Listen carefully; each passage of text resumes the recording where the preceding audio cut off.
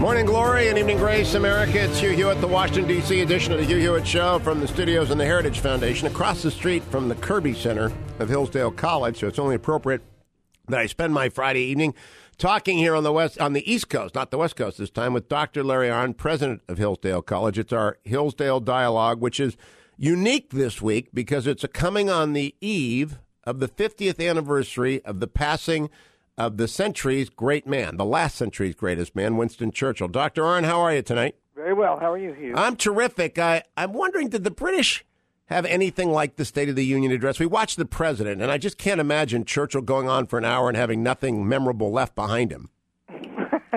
Well, of course they had something much more common, but not quite like that. The Constitution says there's to be an annual message to the Congress, and George Washington delivered the first of those in person, but then after that he just sent them a letter. And but what they have is the Prime Minister is a member of the House of Commons, and they have question time every Tuesday when the House is in session, and the whole opposition and many backbenchers in his own government ask him questions all the time. This is very different than that, right? Because he just stands up and gives a whacking big old national televised speech, and they all got to sit there and listen. You know, I don't want to take much time away from Churchill, but I do have to ask you. It was just boring and silly because nothing that he asked for is got a remote chance of passage. Well, I think here's what he thinks, and I think there's ground for him to think it. He has seized the day, and he's got a lot of things in place, and they can't be removed unless the presidency and both houses of Congress are in opposition hands, and he thinks that's unlikely to happen. And so why not spend the rest of the time sounding clarion calls for more of the same, and why not do the ones he can do by executive action? In other words, I think he thinks he's revolutionized the country, and he's keeping it up, and he doesn't care that the polls are against him or that the people in the vast overwhelming majority of the parts of the country dislike what he's doing and vote against him. He's going to keep it up. And I think it's, just looking at it coldly, it's a tall order to keep the Senate in 2016, and it's a tall order, I think, for both parties, by the way, to win the presidency. In other words, both it's going to be close.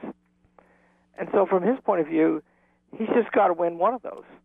Yes, you're right. And I am going to, I'm in D.C. in order to be on the Meet the Press panel this weekend, and we're going to be talking about Iowa, and we're going to be talking about all of the variety of candidates we have coming at us. I'm curious, Dr. Arnn, you're an expert on Lincoln as well as Churchill. Lincoln was nominated in a brokered convention.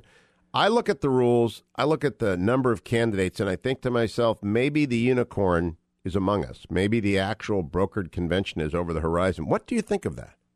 Well, of course, arithmetically it can happen. And what lies between us and then is the debate and the races. And so it's going to be hard for anybody to separate themselves from the pack, but hard is not the same thing as impossible. And so right now it looks like, you've got two, what we call establishment candidates, Jeb Bush and Mitt Romney, and to some extent they will keep, one another from dominating. And then there's a bunch of people who've got similar credentials, and it'll be hard for them to break away from each other, so it's possible. I look at Governor Perry and Governor Jindal and Governor Walker, and I look at Senators Rubio and Cruz, and I look at Governor Huckabee and Senator Santorum, and I see 7 people who want the same votes in Iowa. What do you think? Well, Rand Paul, you got to put him in there too, right? Well, I guess he's evangelical. These are the explicitly Western Iowa evangelical courting traditionalists. Yeah, so they'll divide it up, and these races have a way of breaking, right? The Republicans like the heir apparent. That's why Bush and Romney are strong candidates, or one of the reasons why. And then, it could be, the pressure of Obama changes things. And what nobody has been able to do, this is, by the way, this is, in my opinion, how somebody will break away. Somebody has to show that they represent the great principles and constitutional methods of the country, and they understand them, and they can show what they will do to get them back. Very well said. And I think if somebody can put that argument together and make it powerful, that somebody can win over this whole field. Now, here is my elegant transition. Some complaints about Romney and Bush is that they've been around too long and we don't go for dynasties. The man we're talking about, who died 50 years ago tomorrow, on January 24th, 1965, dominated his party, I believe, from 1939 to 1955. Would you say he got it in 38? But that's a long run, whether it's 38 or 39. That's a very long time to own a party, isn't it?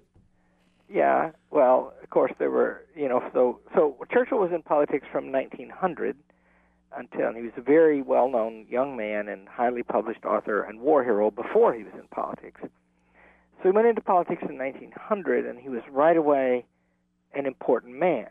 He was a cabinet member, sub-cabinet member. He was a cabinet member by 1908. And so it looked like he was going to roll, and then there was a long time when he didn't quite. And didn't quite get there. He got to the number 2 place in the cabinet in the 20s. But then he was disgraced during the First World War and recovered from that. And in the 30s, he was a backbencher. And then it took something amazing for him to become the greatest man in Britain, which he did very much become, and that was the prediction of a terrible war and the suggestions of the means of preventing it, and then his being proved right, especially about the Munich agreement, which let Hitler have Czechoslovakia, part of it, and then he took the rest of it. And so now he's got all that credibility behind him, and then he took charge of that war, and he was really good at it. And, they were in trouble. They could have been destroyed, as France was destroyed. And he performed.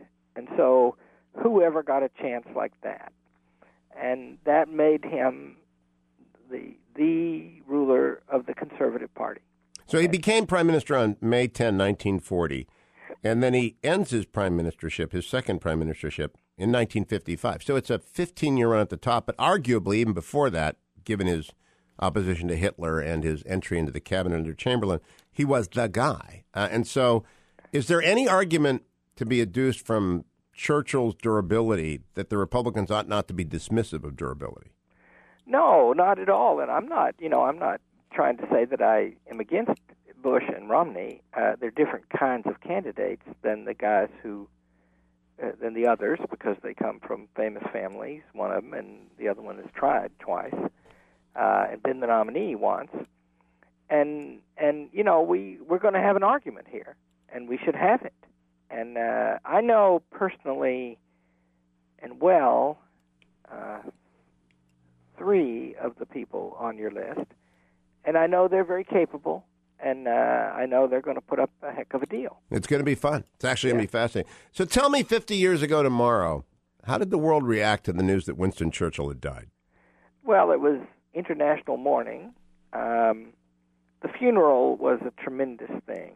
He lay in state in Westminster Hall. The Parliament, where Big Ben is, the House of Commons meets right there on the end where Big Ben is, and then at the opposite end of that long part of the building, it's a T-shaped building with a short downstroke, is the House of Lords, and the oldest part of the building is Westminster Hall. That's where Thomas More was tried, for example, and that's a really great place, and it's a beautiful place too. And Churchill lay in state there, and the funeral was in St. Paul's, that great cathedral that survived the war, by Christopher Wren, and there were all the he went down the river in state on a barge, and the cranes in East London on the dockside dipped in unison in respect, and there were planes and there were warships, and it was very grand. And John Kennedy was very taken with Churchill, and published a book that's a paraphrase of a title of one of Churchill's books, and so he paid a lot of attention to it. Had recently given Churchill an honorary citizen. At that time, the second person ever to receive one. Of course, Kennedy is dead by 65, but he had paid attention to him prior to his passing. That's right. I will be right back with Dr. Larry Arnn of Hillsdale College. They have a special relationship at Hillsdale to Winston Churchill, which we'll tell you about after the break. Don't go anywhere, America. You're listening to the Hillsdale Dialogue, all of which are available at www.hughforhillsdale.com, or head on over to hillsdale.edu to sign up for Imprimis. I'll be right back. 21 minutes after the hour, America. It's Hugh Hewitt with Dr. Larry Arnn of Hillsdale College, where he is the president, helping me set up the stage for tomorrow. And I hope a number of newspapers and media outlets spend some time tomorrow noting that it is the 50th anniversary of the passing of the greatest man of the 20th century, Winston Spencer Churchill. Dr. Arnn is president of Hillsdale College. Hillsdale has a special relationship with Churchill by virtue of its relationship with his papers. Dr. Arnn, what is that? Well, so a long time ago, when I was a graduate student, I went to England on a Rotary Fellowship, and I met Martin Gilbert, and I went to work for him, and I helped him write, edit and annotate and do the research for the official biography. A lot of that work on these document volumes that are now being published by the college. It's also a very important fact in my life that I met my wife working in the man's house, and became, as Churchill, to paraphrase Churchill, and lived happily ever after. Yeah, very good. The document volumes, there are now 17 of them in print, and the 18th to come out in a few days. They're 1,400-page books. The recent one coming out next, they're all over 1,000, and they contain all of the important correspondence and memos and articles and stuff that Winston Churchill wrote in his life. And they're exhaustive, and they're not just his part of the conversation, it's people writing to him too. And his cabinet memos, the important ones, all that. And so it's a tremendous tool for scholars, and it's been since 1962 that this official biography, which has 8 volumes of narrative that were finished in 1988, so they took 26 years, and the document volumes are not finished yet. The one that's coming out in a few days goes up to end of August 1943. Oh, my gosh. Then there'll be one more for 43, rest of 43 and 44, and one for 45, and 2 more after that. And Sir Martin Gilbert, for a little over 2 years now, has been incapacitated by his health. And so we at the college had long since negotiated 3 rights. One is we purchased Sir Martin's personal historical archive, which has the papers in it and other things about Churchill that let one do this work. And that's here at the college now. And then we published we purchased and negotiated the right to publish all of this and keep it in print, and you can order it from the college, all of it. And then we had an agreement with Sir Martin that we later extended to the Churchill family through the trust through which they act, that we would continue the work if something happened to Sir Martin, and it has. And so now I'm finishing them with a team of excellent people who are helping me. Now, has everything been declassified? For example, right now, the Oscars are considering the wonderful movie The Imitation Game. And, of course, it takes some liberties with the narrative as it actually happened, but it's a great telling of Betchley and the Enigma Code. But a lot of that stuff was classified. Is it all out now? Well, the answer is, as far as we know, Britain has a 30-year rule, and they've since shortened it some, and I can't remember how long. But since Churchill died 50 years ago, there's nothing that happens in his life that's in the Public Record Office that hasn't been declassified, except super secret stuff. And I'll give you an example. There's a thing called the Global Strategy Paper of 1952, and that's the first big strategic paper published after Churchill became Prime Minister the second time. And in I've looked for it many times, but not in the last 10 years. And you couldn't get a copy of it. But there's all kinds of papers that talk about it in there, because it was a very fundamental document. And I think that probably part of it is still classified, and I'll bet money that has to do with targeting plans for the Soviet Union. Oh. Where specifically were they going to bomb? And I know you couldn't find that a long time ago when I was looking. But for all I know, it has been declassified. But that's the kind of thing that might be kept back and not even be told about. Now, the next thing I want to ask, because of the headlines, Yemen, or what passes for the government in Yemen, collapsed yesterday. Yeah. And very few people know that Winston Spencer Churchill spent part of his amazing career drawing the lines for some of the states in the Middle East. Did he happen to draw the line for Yemen? I'm just curious. No, he did not. Okay, so he can't be blamed for Yemen not having actually been there. When it comes back around and he's defeated in the summer of 1945 and he's turned out, he doesn't get back in for a while. And I wanted to focus a little bit. We talked about this last year and we spent a number of weeks on Churchill, and perhaps you'll be talking about it. You have a new book on Churchill coming out in the fall, correct? October 15th. October 15th, the title of which is? Churchill's Trial, Winston Churchill and the Salvation of Free Government. Terrific. When he was, will that deal with his last tenure as Prime Minister? Mm-hmm. Well, the book is divided into parts. It's maybe worth saying in this context because we talked about the State of the Union message. I think Churchill is important for two reasons. One of them is fundamental. The kind of virtue that statesmen show, according to the classics, is choosing, and choosing has to do with both the ultimate good and with the circumstances around you. And so in order to know whether a statesman did a good thing or not, you have to know a lot about the circumstances and about what he was thinking during the circumstances. And the record about Winston Churchill is, I believe, the richest of any statesman who ever lived. Churchill wrote 50 books. He wrote 8,000-some pages of speeches. He wrote all these documents that are in these 18 volumes, eventually 22 or 3 volumes. So you can know a lot more about him. That's the first reason. And I regard him as great and think he's worth knowing about. The second reason is Churchill lived in our time decisively in a way that earlier statesmen did not so much. Because Churchill believed these two things. He believed that because of the power of modern science and the attitude to modern science and to power in general and to nature that we have today, Churchill believed, war had become much more dangerous, potentially ending of civilization. Churchill is famous for being a warrior. He was a great warrior on the battlefield and a great warrior in the cabinet room. He was also frightened of war and tried very hard to avoid it, and he explains in eloquent terms how dangerous it is.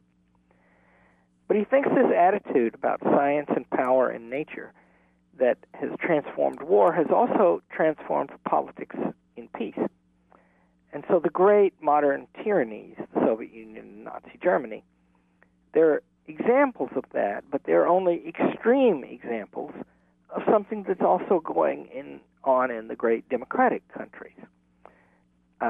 Socialism was his lifelong enemy. It came into Parliament the same year he did in 1900. And the bureaucracy that socialism fostered was his lifelong enemy. And he thought that it was a scientific approach to the administration of things that treated people like tools. When we come back from break, we're going to talk about whether his premonitions and worries about the future when he passed on in 1965 have come true. Dr. Larry Arnn is my guest. Tomorrow is the 50th anniversary of the death of Winston Churchill. So tonight's Hillsdale Dialogue devoted to the great man on the week of the State of the Union that wasn't so great. Stay tuned. It's the Hugh Hewitt Show. 34 minutes after the hour, America, it's Hugh Hewitt with Dr. Larry Arnn, president of Hillsdale College. It's our weekly Hillsdale Dialogue. Today, taking a break from the great march of the great works to look back 50 years ago tomorrow to the death of Winston Spencer Churchill, the greatest man of the 20th century. And Dr. Larry Arnn is a Churchill expert, a Churchill scholar. His forthcoming book, Churchill's Trial, we will spend time talking about this fall, obviously. Dr. Arnn, in theaters right now is the movie Selma, which commemorates the 50th anniversary coming up in March of the Selma to Montgomery March, led by Dr. Martin Luther King. Another great man. Did Churchill ever meet King? No. And did Churchill have pronounced views on the race issue in America at that time? No. When he when he withdrew into his retirement, was he cloistered, and did he connect much with people? Did he continue to travel post 55, and did it? Oh yeah, Churchill gave a few small speeches and finished the Speaking Peoples. Churchill attended Parliament until about 1961, although he said very little. After about 1962, his health was, he was impaired. He'd had strokes. There's a really plaintive and lovely letter to his wife, I think, from 1964, in which he says, "I used to write to you in such a strong and clear hand, and now I can only scratch out these few lines to my beloved." And so he was weaker, and also he observed the proprieties. Anthony Eden, who succeeded him, was a failure, and he was careful about what he said about that. Harold Macmillan, who was also a protege of Churchill's, who succeeded Eden, was a great success. So Churchill, he wrote some interesting things, and letters especially, but he was an old man now, and he was really an old man in the almost 3 years that he was prime minister the second time, and there wasn't much time, and that's too bad. Was there a fulfillment of his predictions? Well, sure. He gave the speech that started the Cold War, or that signaled that we understood that there was one, in Fulton, Missouri in 1946, the Iron Curtain speech. There hasn't been another great world war, and that has something to do, in my opinion, with the strategies that he helped devise of nuclear deterrence. But he worried very much that the individual human being was not going to have room to live his life, because the government was going to become so comprehensive and so meddlesome that it would be too big for people to control it, and that they would the details of their private doings would be regulated. And he was afraid of that, and I am afraid of that very much. And why can't we just run our little college here? We don't take any money from the government. Why should the government have the powers that it has to regulate so many things that it does in every private business, including ours? He also had quite a view of the world. And yesterday, Mark Stein, your friend and mine, friend of Hillsdale College, was on, and Mark has often argued that the division of Pakistan and India was the greatest catastrophe to befall the world. And it will eventually be, if it is not already. It was the source of millions dying and being dislocated back when the partition occurred. What did Churchill think of the partition? Well, Churchill, I've just been finished writing about that. My book is basically done now. And the last thing that I wrote about was about the empire. And Churchill is, of course, very heavily criticized about that. And he fought about India for much of his life, and in especially 1931 to 1935, when they passed the first act that led to, that recognized that there would be some sovereignty in India, and Churchill fought it tooth and nail, and he fought it against his own party and all the other parties, and he delayed it, and he made some predictions, and his predictions, his argument was this: India is several hundred princely states, and they speak several dozen languages. Most Indians, the great majority at that time, do not read and write. The Muslims are fewer and more warlike, and the Hindus are divided into castes that make sharp divisions in the society, so much that it's blasphemous to touch a member of the lower caste. When we come back Don't go anywhere. We're going to come back to Churchill's prediction about India with Dr. Larry Arnn right after this. Stay tuned. 44 minutes after the hour, America. Tomorrow's the 50th anniversary of the death of Winston Churchill, so we're spending this Hillsdale dialogue with Dr. Larry Arnn of Hillsdale College, hillsdale.edu, or go to www.hughforhillsdale.com for all of the Hillsdale dialogues, talking about the greatest man of the last century. We went to break, and I wanted to find out his three predictions, Larry, on India, on the Soviet Union, and on Islam, since he spent so much time on all three subjects. Well, he thought, so about India, I'll finish that. He thought that India is not a country. He thought that the people of India are as fully capable of governing themselves as every human being is, and any human being is, any group of human beings, but they're not a people. They're not, the conditions will not let it happen, and so the Muslims will be at the Hindus, and the Brahmin Hindus will be at the Dalits, or untouchables. And he thought that there would be widespread bloodshed and chaos, and there was. And you named the numbers. The conservative estimates, or you might even call them middling estimates, of how many were killed is 750,000. Right. Might have been much more than that. And there's a very good book called India After Gandhi, and that's recently published. And it's a good book. It's fun to read. And the man is, of course, an Indian loyalist. He's a journalist from India who writes a lot in the Western press. And he says that the number displaced was in excess of 10 million. Yeah, that's what some of the numbers, the estimate is like the old Soviet Union. You could never figure out until conquest came along just how great a butchery it was. And India and Pakistan split, and there was, and you know, Gandhi himself, Churchill admired Gandhi for this. Gandhi and Nehru both worked very hard to heal the divisions between Muslim and Hindu. The partition happened just before independence in 1947, and Gandhi moved and went and lived among a bunch of Muslims for a time, and he was the great national hero, and he was shot by a Hindu, not a Muslim extremist, for doing this. There were several attempts on his life, and the last one was successful, and they partitioned, and they're at war.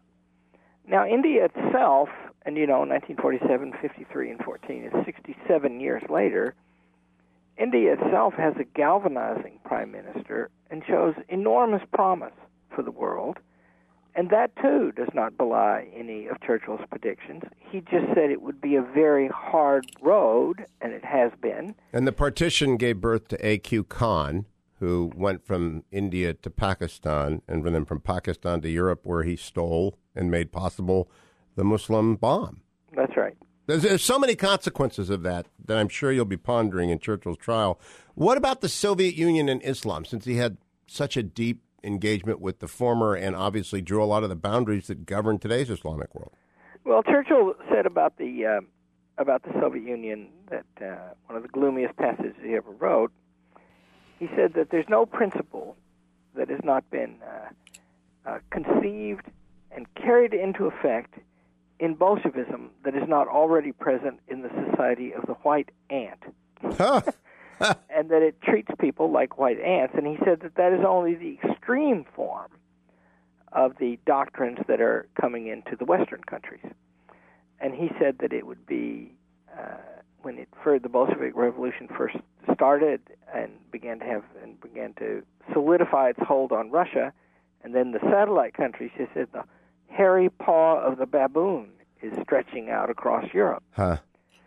And in the Second World War, Churchill wanted steps taken to move east as fast as possible, south and east, to take as much land before Russia got it, the Soviet Union got it. And he didn't get all the cooperation he might have gotten from the United States in that. And then the Iron Curtain fell. And Churchill predicted that would be very dangerous, and he helped to invent the policy by which it was contained and deterred, and eventually it fell. But that, he predicted that would be very bad, and he started predicting that Churchill was an anti-socialist in 1899. The first evidence I know of it when he was 25 years old. Smart young man. He was an anti-Bolshevik from the moment he learned of it. And from his time in the Middle East, what did he foresee from the collapse of Ottoman? Well, Churchill was he was Secretary of State for the colonies and had the direct administration of Iraq under him. His second in command was T.E. Lawrence of Arabia, and neither one of them intended to stay there. The British had Egypt, and they thought that it was crucial, and Churchill was a supporter of Israel. But Churchill didn't want those territories. He wanted, for Britain at least, he didn't want to expand the British Empire. He wanted to keep what they had, including India. And he didn't think that it was likely to go very well. But he didn't think that the Europeans or that Britain could make it go well. And he hoped for it. And with Iraq, he got out. He cut the cost of administration, and the British got out of there. They had a mandate to take care of it after the First World War from the League of Nations. And they got out of there as quick as they could, and Churchill wanted that. So he didn't have high hopes, and he wrote some hard things about the influence of Islam, when he fought in two Islamic countries when he was a young man, Afghanistan and in the Sudan. And in the Sudan, he was in a war with the current grandfather of the current ruler of Sudan. The grandfather of the current. And this man had formed the first real Islamic state. Yeah, the Mahdi. And the current ruler of Sudan and a grand nephew of that man that Churchill fought against were the teachers of Osama bin Laden. Isn't that just absolutely remarkable? Larry Arnn, do you believe that tomorrow people will notice? It's been 50 years since Churchill died. We have less than a minute. I hope so, and they should, because as I say, if you want to learn greatness in anything, you have to read history. And when you study statesmanship, you need to find great ones, and then about which you can learn a lot about them. And Churchill's writing is delightful. Nobody writes as well about Churchill as Churchill writes, including me. And he had massive impact on the world we live in today, and, in my opinion, for the good. Buried near Blenheim Palace, where he was born 91 years later, 50 years ago today, Winston Churchill died. Dr. Larry Arnn of Hillsdale College, always a pleasure. I'll be right back, America, to wrap up today's show.